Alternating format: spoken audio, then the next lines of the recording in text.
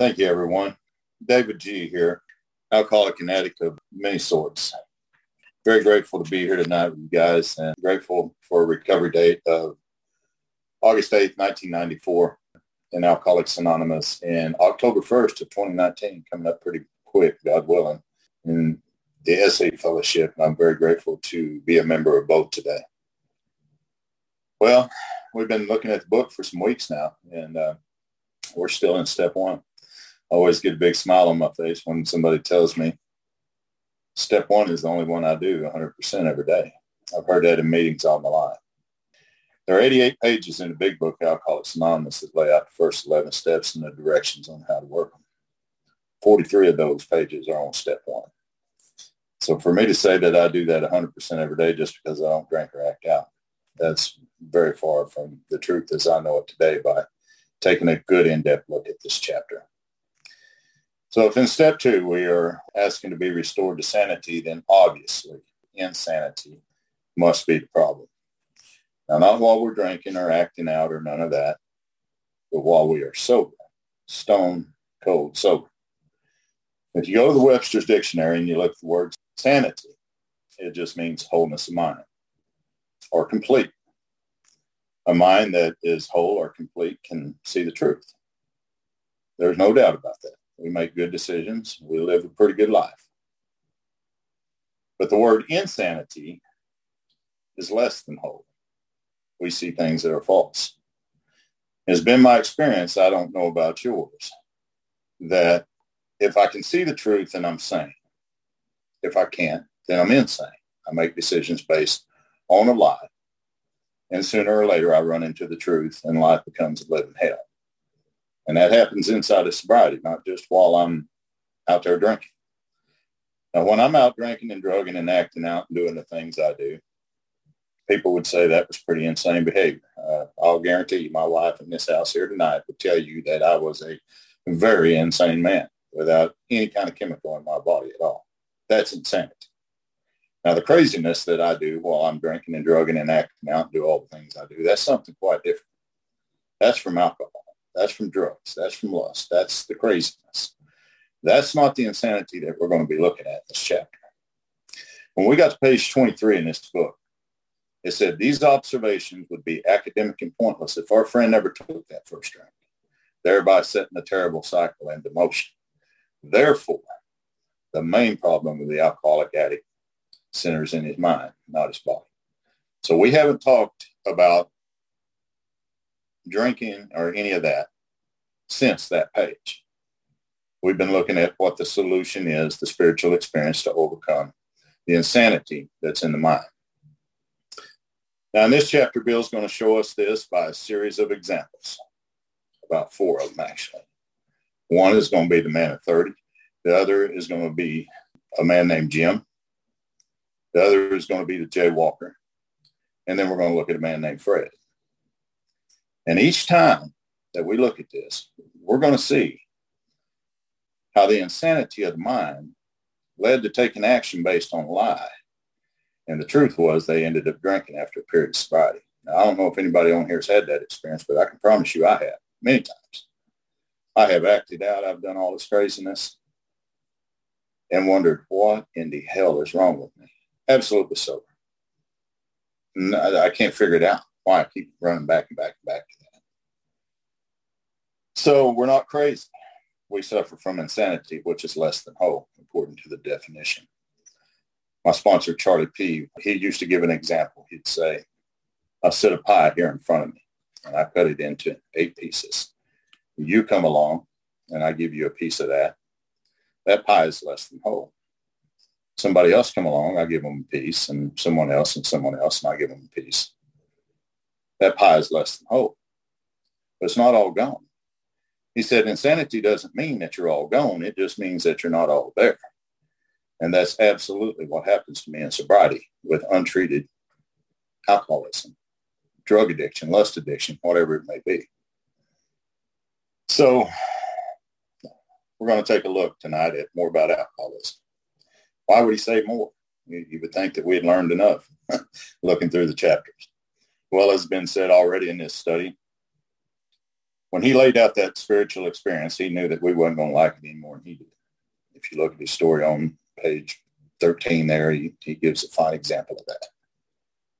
But he said, let me write a chapter and tell them a little more about alcoholism and what happens in the mind prior to that drink. And I'll guarantee you, if they're one of us, they'll go for that solution quick. They have to. There's no other choice. So we're going to look at more about alcoholism. And Joe, which is a good friend of mine, was the opposite of Charlie, Joe and Charlie. Joe used to say, it could be called more truth about alcoholism, he'd say. He'd say, if we know the truth, it'll set us free.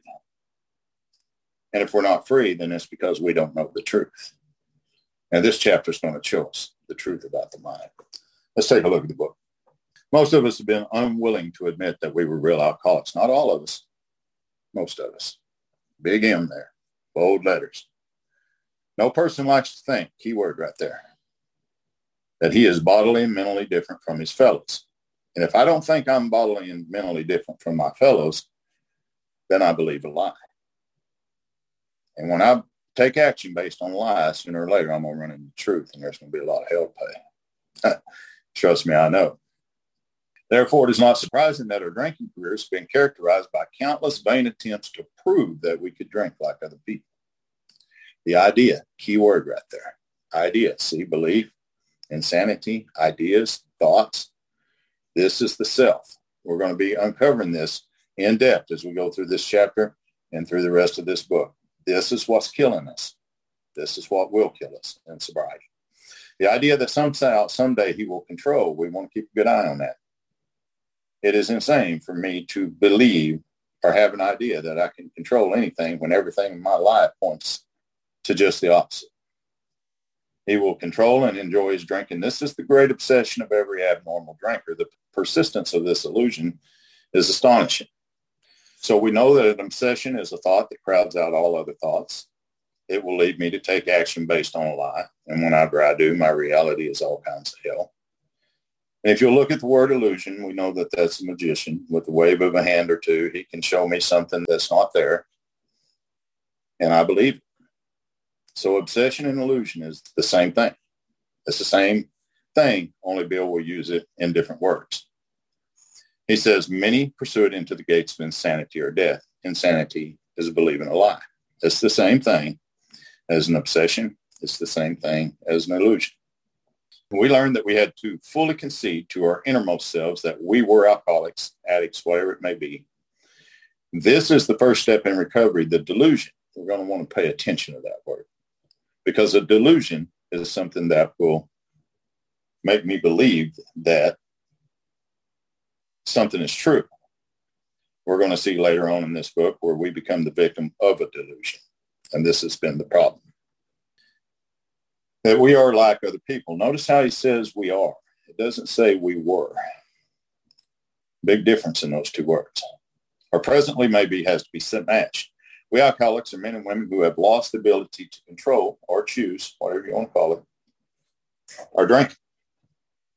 There again, control. It's been mentioned twice here. We know that no real alcoholic ever recovers control. All of us felt. Keyword right there. Felt. There's a feeling. Here's an idea. Here's a belief. Here's a thought. See how it keeps coming? It just keeps coming at us over and over and over in the mind. Felt at times we were regaining control. Anybody feel that way on here other than me? Such intervals, usually brief, were inevitably followed by still less control, which led in time to pitiful and incomprehensible demoralization. We took an action based on self, and it later put us in a position to be hurt. And there's a great sentence as an example. We are convinced to a man that alcoholic of our type is in the grip of a progressive illness. I'm in the grip of this. That's very strange terminology, that I would be in the grip of the obsession, the insanity, and it's how my life is playing out is absolute proof of that. Over any considerable period, we get worse, never better. Remember, we're talking about being sober here. We're not talking about drinking and acting out anymore. We're talking about coming into the rooms and doing 90 and 90 and doing this and doing that, doing all these things. And we get absolutely crazy in the mind. We take action based on that. We act out again or whatever it is we do. And we're stumped. We can't figure out why. We've done everything that we've been told to do. except for getting into the big book, Alcoholics Anonymous, with a guide that can take you through this process. We are, notice how it doesn't say we were. It says we are like men who have lost their legs. They never grow new ones. A man like that will never grow new legs ever again. He must be carried anywhere he goes to get anywhere. Now, he may have prosthetics or whatever, but if you take those away from him, it doesn't matter. He's not going to have them anymore. He must be helped to do anything. That's exactly how I am in the illness. Neither does there appear to be any kind of treatment which will make alcoholics of our kind like other men. We have tried every, key word here, imaginable remedy. In some instances, there has been brief recovery followed always by a still worse relapse. I guarantee you, most people on this meeting tonight can relate to this. A sex addict, oh my God, it's the worst. Physicians who are familiar with alcoholism agree there is no such thing as making a normal drinker out of an alcoholic. Science may one day accomplish this, but it hasn't done so yet. So when I went through this process, the first time was in 1999. So my sponsor had me right in that little space. 1939 or 1999 or 2018 when I went back through this process again. Still, science may one day accomplish this, but it hasn't done so yet. And that's been more than 80 years now. Despite all we can say, many who are real alcoholics are not going to, key word right here, believe that they are in that class. And if I don't believe that I'm in that class, then I'm going to take action based on a lie. And my truth is going to become what it's always come. And this is going to happen to me while I'm sober. By every form of self-deception and experimentation. Now, notice how he words that. Self-deception comes first. Experimentation always comes next. That's always how it works in my life. It always has been. Self will deceive me into believing the lie. Self doesn't have arms and legs, so it uses mine. And it convinces me. And I take action based on that. And when I do, there's an experimentation.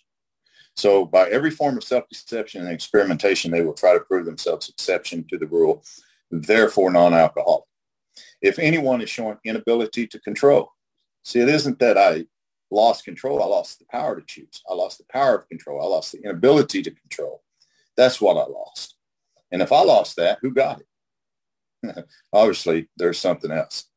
So if anyone is showing inability to control his drinking, can do the right about face and drink like a gentleman, our hats are off to him. Heaven knows that we have tried hard enough and long enough to drink like other people. Now, my mind will convince me based on things that I've heard in meetings and the fellowship and speakers, every speaker I ever heard will tell me that, David, you have a spiritual sickness. You have a spiritual illness. Your spirit is sick. And until that is healed, there will never be any type of recovery whatsoever. I see now that that's a lie. Now, there's lots of spirits. There's bad spirit. There's good spirits. Trust me, I know. I'm native. I know. But there is only one, the spirit. And that spirit is not sick.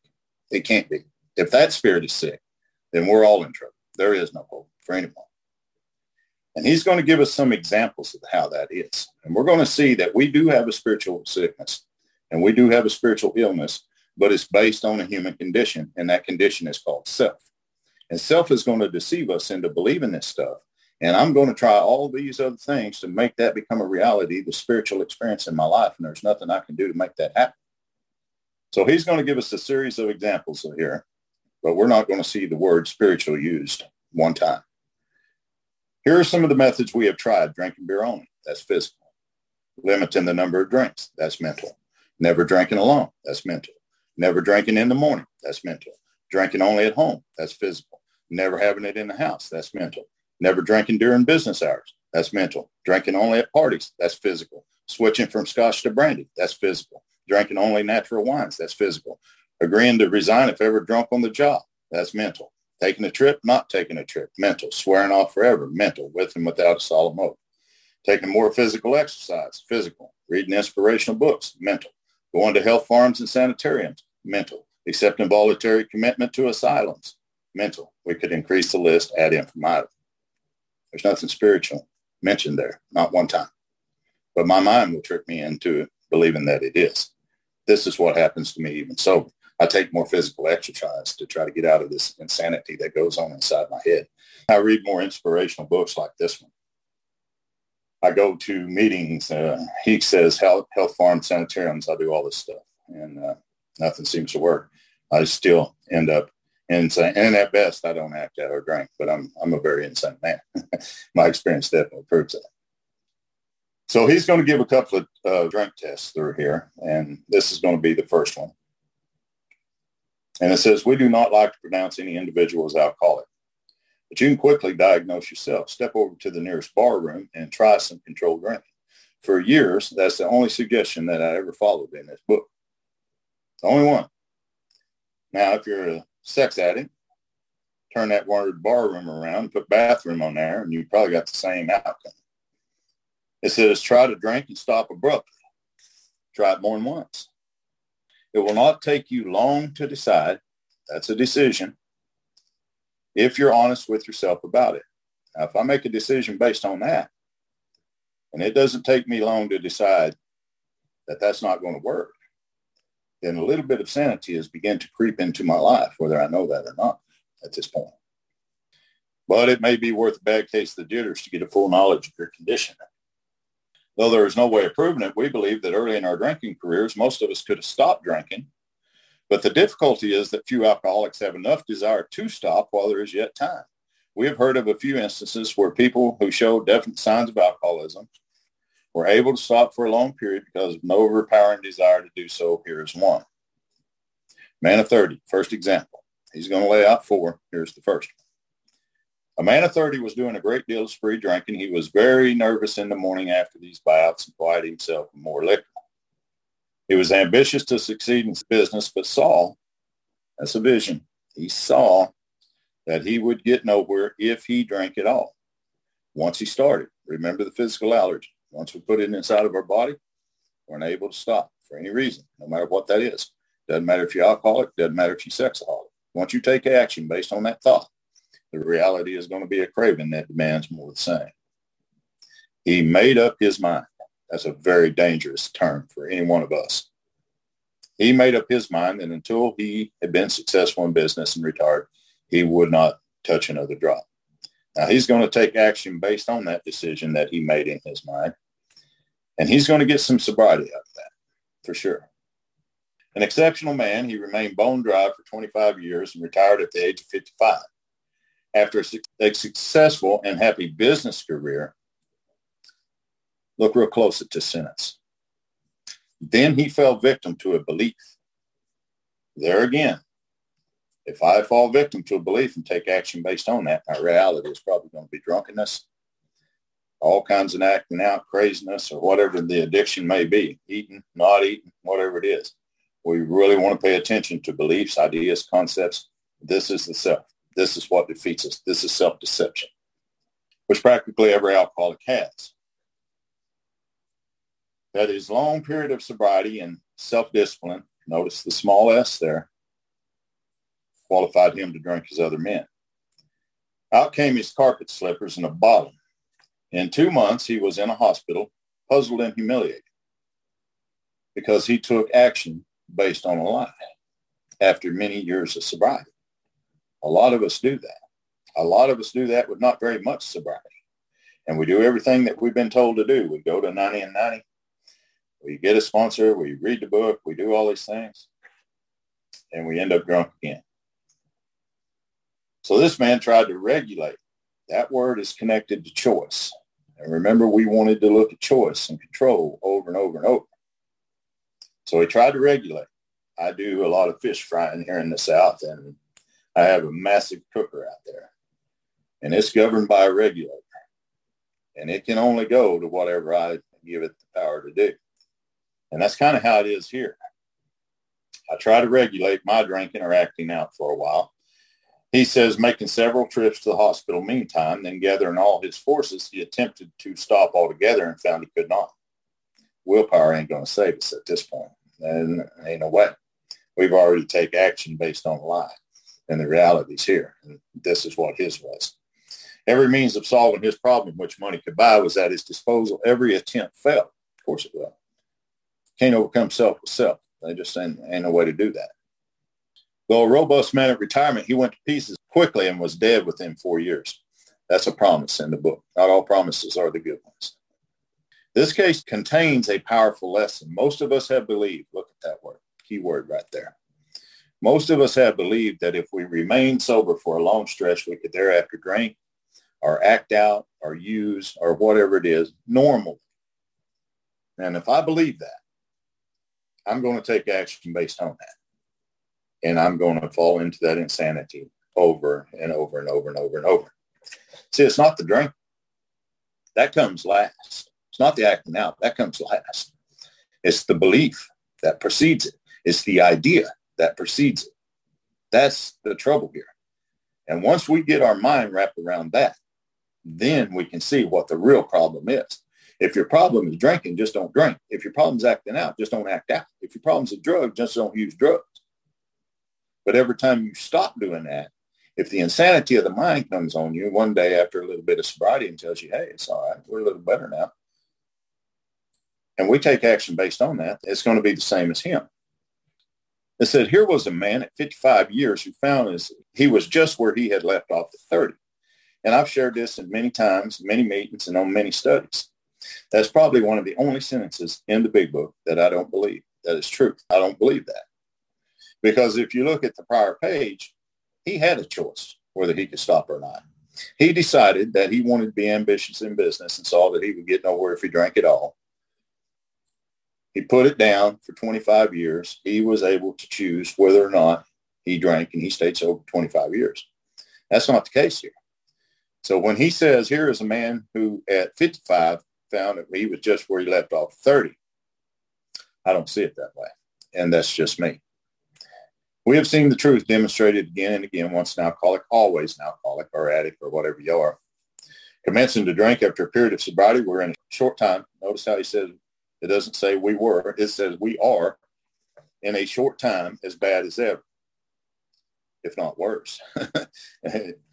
If, key word, we're planning to stop drinking, acting out, whatever it is, there must be no reservation. That comes from the mind of any kind or lurking notion that comes from the mind that someday I'll be immune to alcohol, lust, whatever it is. Now, young people may be encouraged by this man's experience to think, key word, that they can stop as he did on their own willpower. We doubt many of them can do it because none of them will really want to, and hardly one of them because of, look at these key words, the peculiar mental twist already acquired. It's already acquired. Wow. Self is in full force. I'm usually the only one that doesn't know this. Look how it says it will find he can win out. It doesn't say me. It says he.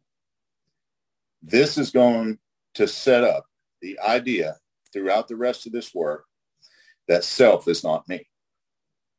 Now, I'm responsible for every action that I've ever taken. There's no doubt. I was there.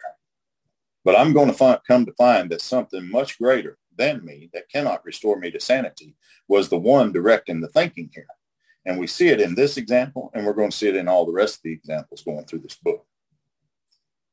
It will find he can win out, not me. We're going to begin to label that. Several of our crowd, men of 30 or less, have been drinking only a few years to find themselves as helpless as those who have been drinking for 20 years. That's a hell of a statement. People with just a few years was as helpless as those who had been drinking for 20 years. How could that be? That insanity of the mind grows very quickly in some. And it's going to say that happens to women fairly quick. To be gravely effective, one does not necessarily have to drink a long time nor take the quantity some of us have. This is particularly true of women. Potential female alcoholics often turn into the real thing and are gone beyond recall in a few years. Certain drinkers who would be greatly insulted if called alcoholics are astonished at their, key word here, inability to stop. I'm unable. I can't do it. We who are familiar with the symptoms, and I think that I need to be familiar with the symptoms. If I'm going to try to help somebody else, obviously I need to know what they are. We see large numbers of potential alcoholics among young people everywhere. Try to get them to see them. As we look back, we, keyword right here, feel we had went on drinking many years beyond the point where we could quit on our own willpower In other words, a choice. If anyone questions whether he has entered this dangerous area, let him try leaving the liquor alone for 1 year. Now, this is drink test number 2. We looked at number 1. So, and in fact, on drink test number 1, in going through this work, I was asked to set aside everything I thought I knew for a new experience and an open mind. And you know the prayer, everybody does. And the question came to me one day, and this was after many years of being sober. I was pretty young whenever I sobered up this last time. A little bit older whenever I sobered up from acting out. Maybe it really wasn't all that bad. Maybe I deceived myself on that. And my sponsor, I said, how will I know? And he said, won't you step over there like it says and try some controlled dry? I said, no. I'm not going to do that. Huh? And he said, well, it sounds to me like you're pretty convinced. And so if we are convinced that we cannot step over there and do those things, that's a good thing, not bad. That's the kind of convincing that I need. So the book says if he's a real alcoholic and very far advanced, or no choice, in other words, there's scant chance of his success. In the early days of our drinking, we occasionally remain sober for a year or more, becoming serious drinkers again later. Though you may be able to stop for a considerable period, you may yet be a potential alcoholic. We think few to whom this book will appeal can stay dry anything like a year. Some will be drunk the day after making their resolutions, most of them within a few weeks. For those who are unable to drink moderately, the question is how to stop altogether. For those of us who are unable to act out moderately, the question becomes, how do I quit? How do I stop this altogether? I mean, it says we're assuming that the reader, and it took me a minute to realize that was talking about me, desires to stop. But here it is, whether such a person, David, can quit on a non-spiritual basis depends upon the extent to which he has already lost the key words here, power to choose whether he will drink or not. I used to run around the meetings all the time saying, thank God today I have a choice. Thank God today I have a choice. Because that's what I was hearing. It sounded pretty good. I thought I'd had a choice. And I remember my sponsor at the time pulled me out of that meeting that night. He pulled me to the side and he said, I don't want to hear you say that in Alcoholics Anonymous ever again. And I said, why? He said, you really think you have a choice? And I said, yeah, I do. I mean, I didn't drink today, obviously. He said, well, let me ask you this. When you got up this morning, who did you ask to keep you sober today?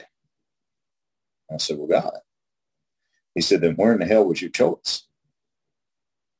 Was it with you or was it with God? I said, wow. That was kind of eye-opening. And he brought me right to this part of the book.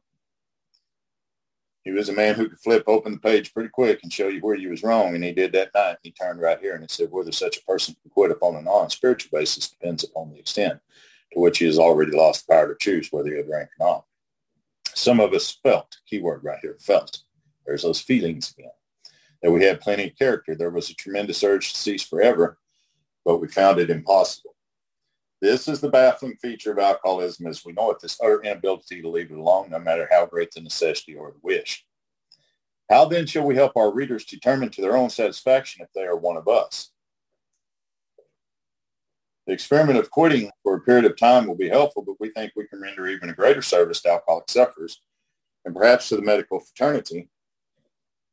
So we shall describe some of the key word here, mental states that precede a relapse into drinking, acting out, or whatever the trouble may be. Because obviously this is the problem. If it's the alcohol, don't drink. If it's the sex, don't act out. You should be okay. But remember, every time we stop, something shows up to steal our joy and peace. And the book describes it as a mental state that precedes a relapse into drinking. This is the crux of the problem, not the drinking. What sort of thinking? Keyword. Dominates. In other words, something dominates my thinking. Time after time. He says, an alcoholic who repeats time after time the desperate experiment of the first drink. Friends who have reasoned, key word right there, with him after the spree, which has brought him to the point of divorce or bankruptcy, are mystified when he walks directly into a saloon. Why does he? Of what is he thinking? Key word. What kind of thinking would dominate me to walk back into that? In 1993, I was leaving home from a bar one night that I frequent pretty regular, and I was driving a vehicle that had no tag. I had no license, no insurance, and I'm drunk. And I went and picked up my two little boys who were 5 and 6, I think, at the time. And I'm racing down the road in that car. And the woman that I was dating at the time had those boys. And I got them away from her. And she said something smart to me. And I chased her down that road, just bumping that car with mine, with those boys in that back seat, no seatbelt on, just thumping them over and over and over, trying to run her off the road and kill her. That's what was happening. And somewhere in that night, I went back to that bar with those boys in that car. And I went in that bar and left them in that car. And I drank until it was time to close. And I left that bar and I didn't remember. And when I came to, I was in a 9-foot canal, nose first with that car, straight down. And I looked around, I couldn't see my boys, and it scared the hell out of me. I thought, oh my God, they're dead. They're dead. There's a mason jar sitting there. It had what we call Wildcat whiskey here in Oklahoma. I never had another thought about those boys, or where the hell they were at or what happened or nothing. The only thing I could think about was picking that drink up and taking it so I could shake it off just a little bit and pull my senses together. Cops all over the place. I'm going to jail. Then the reality hits me, oh shit. Boys, where are the boys? Thank God while I was in that bar drinking, that woman come back and got them out of that car. She hadn't, they'd been dead. What sort of thinking would drive me to go back there, knowing what the hell is going to happen to me? Mystified when I walked right back into that saloon. The next day, they took me to jail. This was my 4th or 5th DUI. I'd already been in jail for a long time, and I'm going back. I know it this time. And there was a guy there, and I just love this man. He saved my life. And God sent him at that time, and he was running for sheriff, and he really wanted to become sheriff. And when I woke up, he said, I'm going to give you a phone call, and then I want you to go back in there and sit down. And I said, man, there ain't no need for me to make a phone call. There ain't nobody coming to get me. And so he went back in there, and I went back in there and sat down. He come in there, and he said, I'm going to let you go. I said, do what? And he said, I'm going to let you go at 8 o'clock this morning. He said, David, you got to get a handle on this drinking. He said, I could send you to prison the rest of my life right here. I could. And you probably should go. He said, but I'm going to give you a chance. I'm going to let you go. And I couldn't believe him. I just thought, my God, wow. And he let me out that morning at 8 o'clock. He said, go back to bed and sleep. And I'm walking down the road trucking. I got to go check on my boys. And I just happened to glance to the right. And Little Edie's bar set off to the right. I thought, damn. I'm going to stop in there for just a second because I know old boy's in there and I need to talk to him for just a minute. We're not going to drink. Mystified when he walks directly into a saloon. Why does he? What the hell is he thinking? And I walked into that bar that morning and I took a drink and I didn't see them boys for 3 more days. Good God. I look back on times like that and I think, if there's not a loving God, we're all dead. You know what I mean? So, well, that was the first example. This is the second. Our first example is a friend we show called Jim. My sponsor had me to mark that out, write David up above it. Because really, we're talking about David here, truth be told. This man has a charming wife and a family. Now, this was true in 2019. It wasn't true back in them days, but this was true in 2019 whenever all this acting out, discovery, and all this stuff came around. This man has a charming wife and a family. He inherited a lucrative automobile agency, has a commendable World War record. He's a good salesman. Everybody likes him. He's an intelligent man so far as we can see, except for a nervous disposition. Now, this guy did no drinking until he was 35. And in a few years, he became so violent when intoxicated that he had to be committed. On leaving the asylum, he came into contact with us. So let's look at this man named Jim. And let's look how he gathers some sobriety here. And let's look how the insanity of the mind comes and robs that away from him while he is sober. And then let's look at our experience, almost the same, and see if we can identify with Jim. Now, I don't know about you, but I identified with the man at 30. Let's see if we can identify with Jim. Jim works the first 3 steps right here. We told him what we knew of alcoholism. Step 1, right there. They told him after he came into contact about the allergy to the body, the obsession to the mind, and the malady. that self had set up. They told him what they knew about alcoholism and the answer that they had found. That's step 2. That's the answer we found. A power greater than self can restore us to sanity. We're beginning to get an idea of what kind of sanity needs to be restored here based on the insanity that we're looking at that's going on in these men's life and adding it to ours. So Jim's work, step 1 and 2 right there. It says he made a beginning. There's step 3. If you look at page 63 in the book, it says this is but a beginning. So he's made a beginning. He's worked the first 3 steps. Well, look at the promises. What happens to Jim? What happens to many of us? His family was reassembled after he took these first 3 steps. That's a beautiful promise. I don't know about anybody else, but I think family restoration is one of the most beautiful things that happens here. So his family was reassembled. He began to work as a salesman that he had lost through drinking. That's about a resentment waiting to happen for sure. All went well for a time, but look what happened to Jim. He failed to enlarge on his spiritual life. Steps 4 through 12, Jim never took them. Jim rested on the blessings that it came his way. Having a good time. All but he's a little bit angry about his job, losing that. So it says, to his consternation, he found himself drunk half a dozen times. So you're looking at 6 times in rapid succession, back to back, back to back to back. We're drunk. Falling out, falling out, falling out, falling out. Man, once we kick that in, we're gone. That train's gone.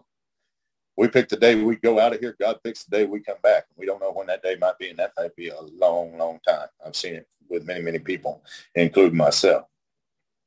So he agreed he was a real alcoholic. Jim agreed to that. He knew step 1, that he was in a serious condition. He knew that. He knew that he faced another trip to the asylum, jail, meetings, whatever you want to call it. He knew, keywords, he knew in his mind this was going to happen to him. Moreover, he would lose his family, whom he had deep affection. He knew this and with all his heart. Any of the husbands or wives ever say, you do that again, you're out of here forever, I swear to God, I'm going to get rid of you. You're never coming back. Yada, yada, yada. Yeah, me too. Well, Jim got drunk again. But I do want to look at one. Let's see. To his consternation, found himself drunk after. Look at what it says right here. On each of these occasions, we worked with him.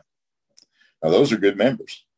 Those are good members that'll work with a man 6 times of relapse. Nowadays, 1 or 2 or 3, and we're pretty tired by the end of messing with somebody, and we just cut them loose. I know I've been guilty of that many times. But these were good members right here. They worked with Jim every time. They finally got tired of it one day, and they asked him to tell us exactly how it happened. We want to know, Jim, what happened? Tell us precisely. Don't leave out anything. Well, this is his story. Now, that's how self works. You ask me what's happened to me, and I want to tell you a story. Now, anybody that's in my lineage of sponsorship will know that stories is not part of that deal. We don't tell very many stories. And when we get behind the podium, we tell very little about a story.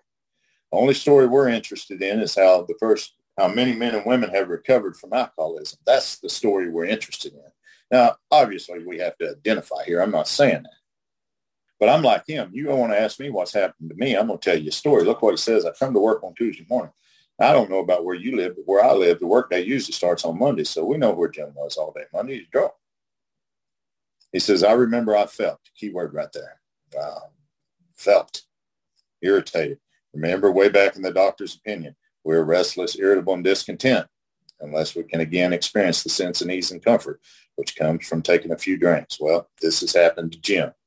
We see that he felt.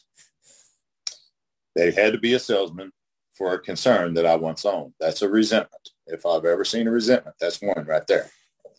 I had a few words with the boss, but nothing serious. That's dishonesty. I don't know about you, but anytime I've had a few words with the boss, it's always serious. It's always serious. So I think that Jim's lying there. Next, I decided, bad move. Making a decision here.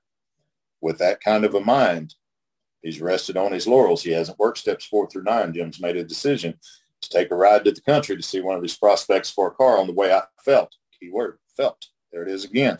Look at how self is setting him up. It's fixing to beat him down. Anybody else ever have this experience? I felt hungry, so I stopped at the roadside place where they had a bar. I had no intention. Look at that key word right there. Intention. That comes from self. That's the insanity of the mind.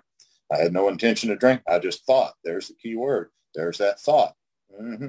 I get a sandwich. I also had the notion. Key word, notion. That comes from the mind. Self is growing bigger and bigger and bigger. That I might find a customer for a car at this place, which was familiar for. I've been going to it for years.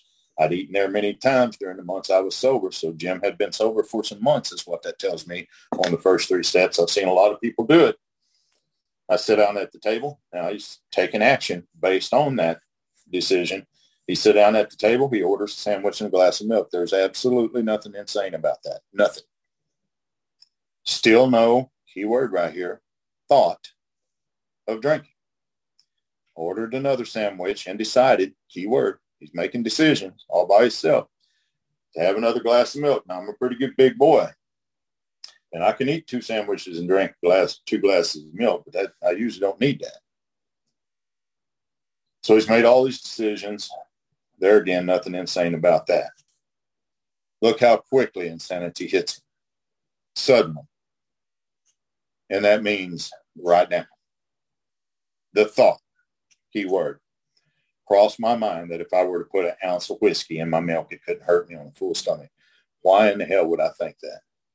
Knowing, looking back at my experience, me in the ditch, me in the jail, me at the crack house, everywhere that I've been. Oh, I've been sober a few months. I can put a little bit of whiskey in the milk. That's not me doing that kind of thinking. I promise you that's not. That's the stuff that's been set up in my mind. The only thing I've done is the same thing that Jim done, is I've taken action based on those beliefs. And here comes my reality, same as his. Ordered a glass of whiskey and poured it in the milk. It's in the body now. The mind can say we're going home all day long. We're not going home. The body, it's got us now. The allergy. I vaguely sensed, key word, I was not being any too smart, but felt, key word, reassured as I was taking the whiskey on a full stomach. Wow, what a feeling. I feel a little reassured now. The experiment went so well that I ordered another whiskey and poured it into more milk. Of course he did. Of course he did. He's triggered the allergy. He's going to drink until the drink is gone, or he is, one of the two. That didn't seem, key word, didn't seem to bother me. Anybody ever relapse, don't really seem to bother you at first. It's really not that bad. Give it a day or two. Watch what happens. So I tried another. This started one more journey to the asylum for Jim. Now here was the threat of commitment, loss of family and position, to say nothing of that intense mental, physical suffering which drinking had always caused him. Jim had much knowledge. Key word. Anytime Squiggly Writing was in the book, look close at that. Much knowledge about himself as an alcoholic. It don't matter how much knowledge you have. This will kill you and me. And trust me. Yet for all reasons, for not drinking, were easily pushed aside in the favor for the key word right here.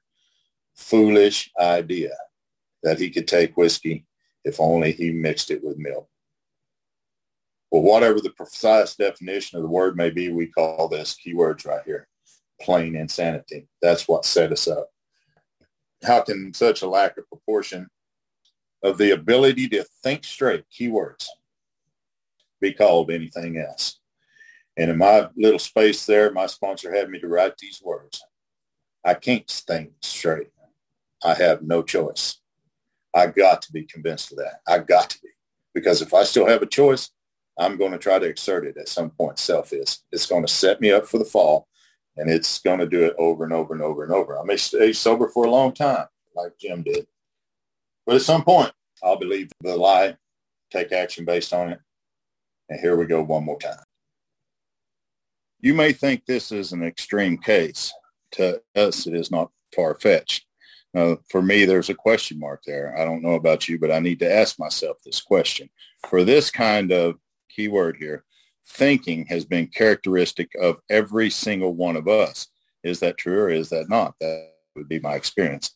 And what I have written in the margin of my book is this: the mind deprives us of the ability to manage a decision to never take another drink or another lust drink, even after we've made a vital decision to stay sober. And so that's exactly what we're seeing here. We have sometimes reflected more than Jim did upon the consequences.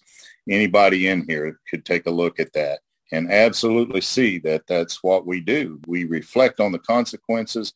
We know what's going to happen to us the same as he did, and we end up doing it again. And that's absolute hopelessness. But, keyword, changes the whole paragraph. There was always the curious mental phenomenon that parallel with our sound reasoning. There inevitably ran some insanely trivial excuse for taking the first drink or the first lust drink, whatever it may be. Our sound reasoning, keyword, failed to hold us in check. The insane, keyword right here, idea won out. And that's what we see over and over and over. And this is very scary for me because when I look at this now, that tells me that the insanity is running parallel with my sound reasoning. And at some point, it's going to win out because I don't have the power to overcome that, at least at this point. Even believing in a power greater than myself is not enough at times to win out on this because I have no relationship with this power. The power is not flowing through me, to me and through me at this point. So the insane idea will always win out. Next day, we would ask ourselves in all earnestness and sincerity, how could it have happened? I remember going to my sponsors many times in a lot of earnestness and sincerity and saying, why? Why do I continue to do this over and over and over with the lust? And they had no answer, and the biggest reason it wasn't their fault. It wasn't because they didn't have enough knowledge, enough experience. They just didn't understand the disease of sexaholism, as most of us in this room knows it today. So in all earnestness and sincerity, I would ask not only them, but myself, how could this have happened again? In some circumstances, not in all, but some, we have gone out deliberately to get drunk or to act out, key word here, feeling ourselves justified. And look at the soldiers of self here. Nervous by nervousness, anger, worry, depression, jealousy, or the like.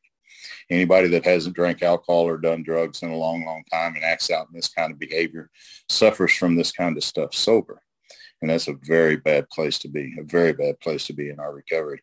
In our sobriety, not much recovery there at this point. But it says, even in this type of beginning, and I think the key words for us here is this type.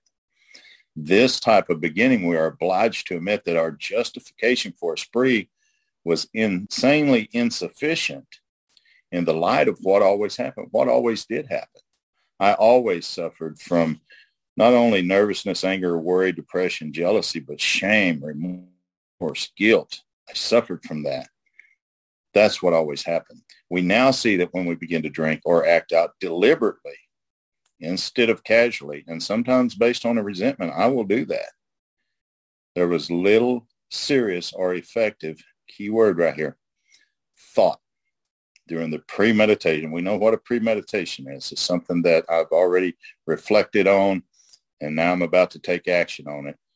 But there's little or effective thought during the period of premeditation of what the terrific consequences might be. So really, this is the only paragraph that talks about deliberate drinking or deliberate acting out, deliberately. So that's my experience with the book. And I just love reading these examples because we're going to see all the way through here. This is the problem. If drinking's the problem, don't drink. If acting out's the problem, don't act out. But anytime you stop that, the insanity shows up, now you've met the real problem. There's only one thing that can overcome that, and that's a power greater than itself. Only thing. Anyway, thank you all for your service tonight. I'm really glad to be here. This concludes David's share on tonight's chapter, but we encourage you to keep listening as he answers questions from the audience and shares additional experience, strength, and hope. Back on page 30, where it says, we learned that we had to fully concede to our innermost selves that we were alcoholics. For somebody who's new, or, even for the old timer trying to gain a new experience, how would you say that one fully concedes that we're alcoholics through this work? I think when I see the truth and coming through step one with somebody who is guiding me and showing me the undiluted message of Alcoholics Anonymous as it's written right here. And I see this insanity. I'm going to go one or two ways. I'm either going to fully concede or I'm going to fall away. If I'm lucky enough to make it to this far in the book.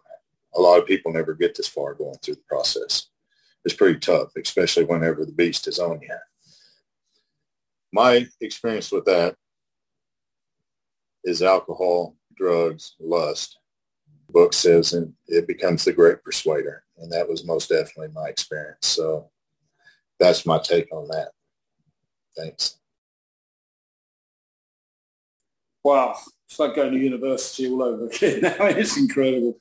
David, I'm writing notes here as we go, man, but could you just elucidate and go over again about the spiritual, you mentioned something, I think I wrote it here, if the spirit is sick, we're all in trouble. Could you just go over that again for me a little slower so I can absorb the fact there? Yes, sir. Always good to see you, Michael. Thank you, man. And you. People have always told me in the fellowship, like I'd said, that the spirit is what was sick. And I believe that because the book says that we suffer from a spiritual malady. It says not only have we been mentally and physically ill, we've been spiritually sick. And so people have always said, you know, the spirit is sick. This is what I heard. The spirit is sick.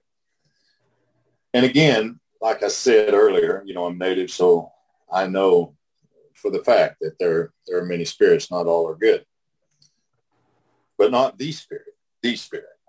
And on page 64, it gives us a very clear look at what this is, and we'll be working up to this as we go on. The man, the self, is going to be revealed in all the way through it, but especially here. Page 64, second paragraph at the end. This is talking about the inventory.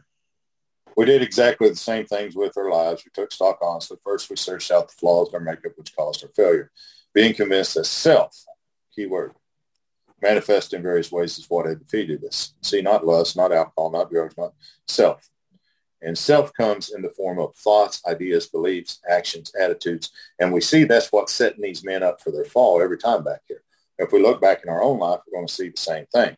But it says this, we consider this common manifestation. Resentment is the number one offender. It, talking about resentment, which is a common manifestation of self, that destroys more alcoholics than anything else, alcohol, drugs, whatever it is.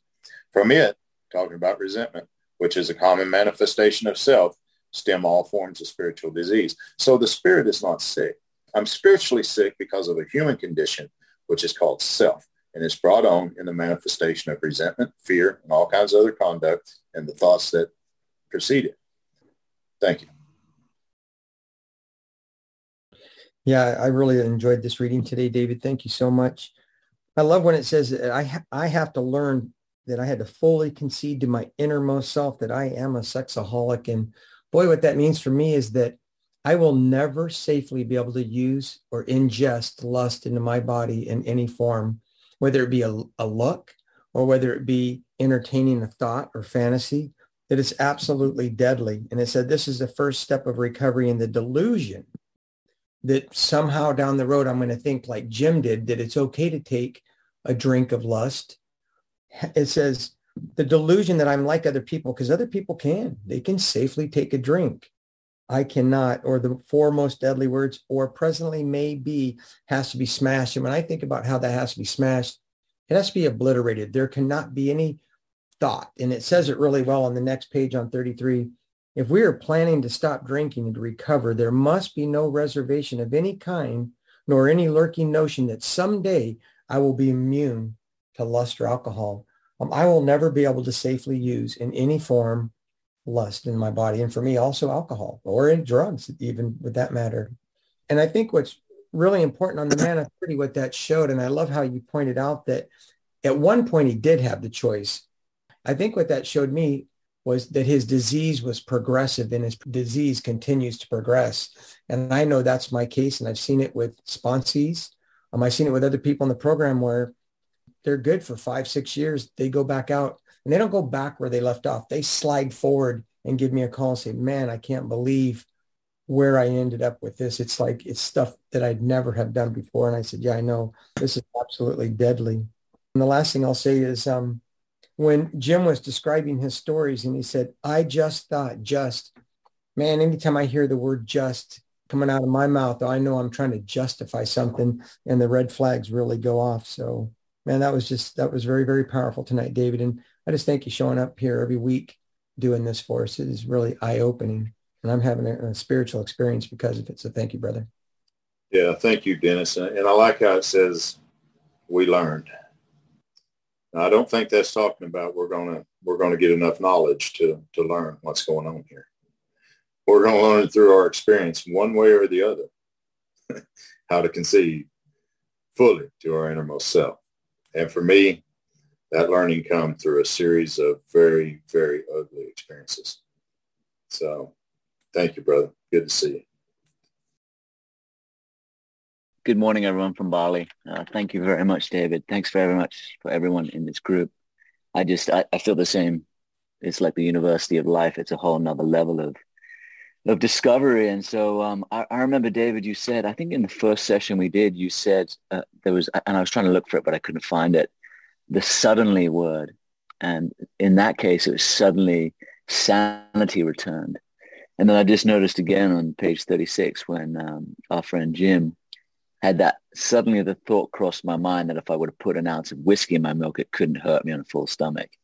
You know, so I suppose the flip side of that, it's the insanity kicking in, right? So I find that really interesting.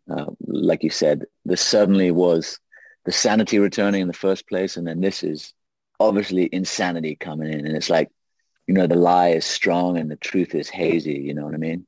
But yeah, I just noticed that. And I've been paying attention to some of the words you've been using and really seeing how important the definitions are. And just that idea of self, to me, I'm just listening to you going, just having those light bulbs go off. So thank you.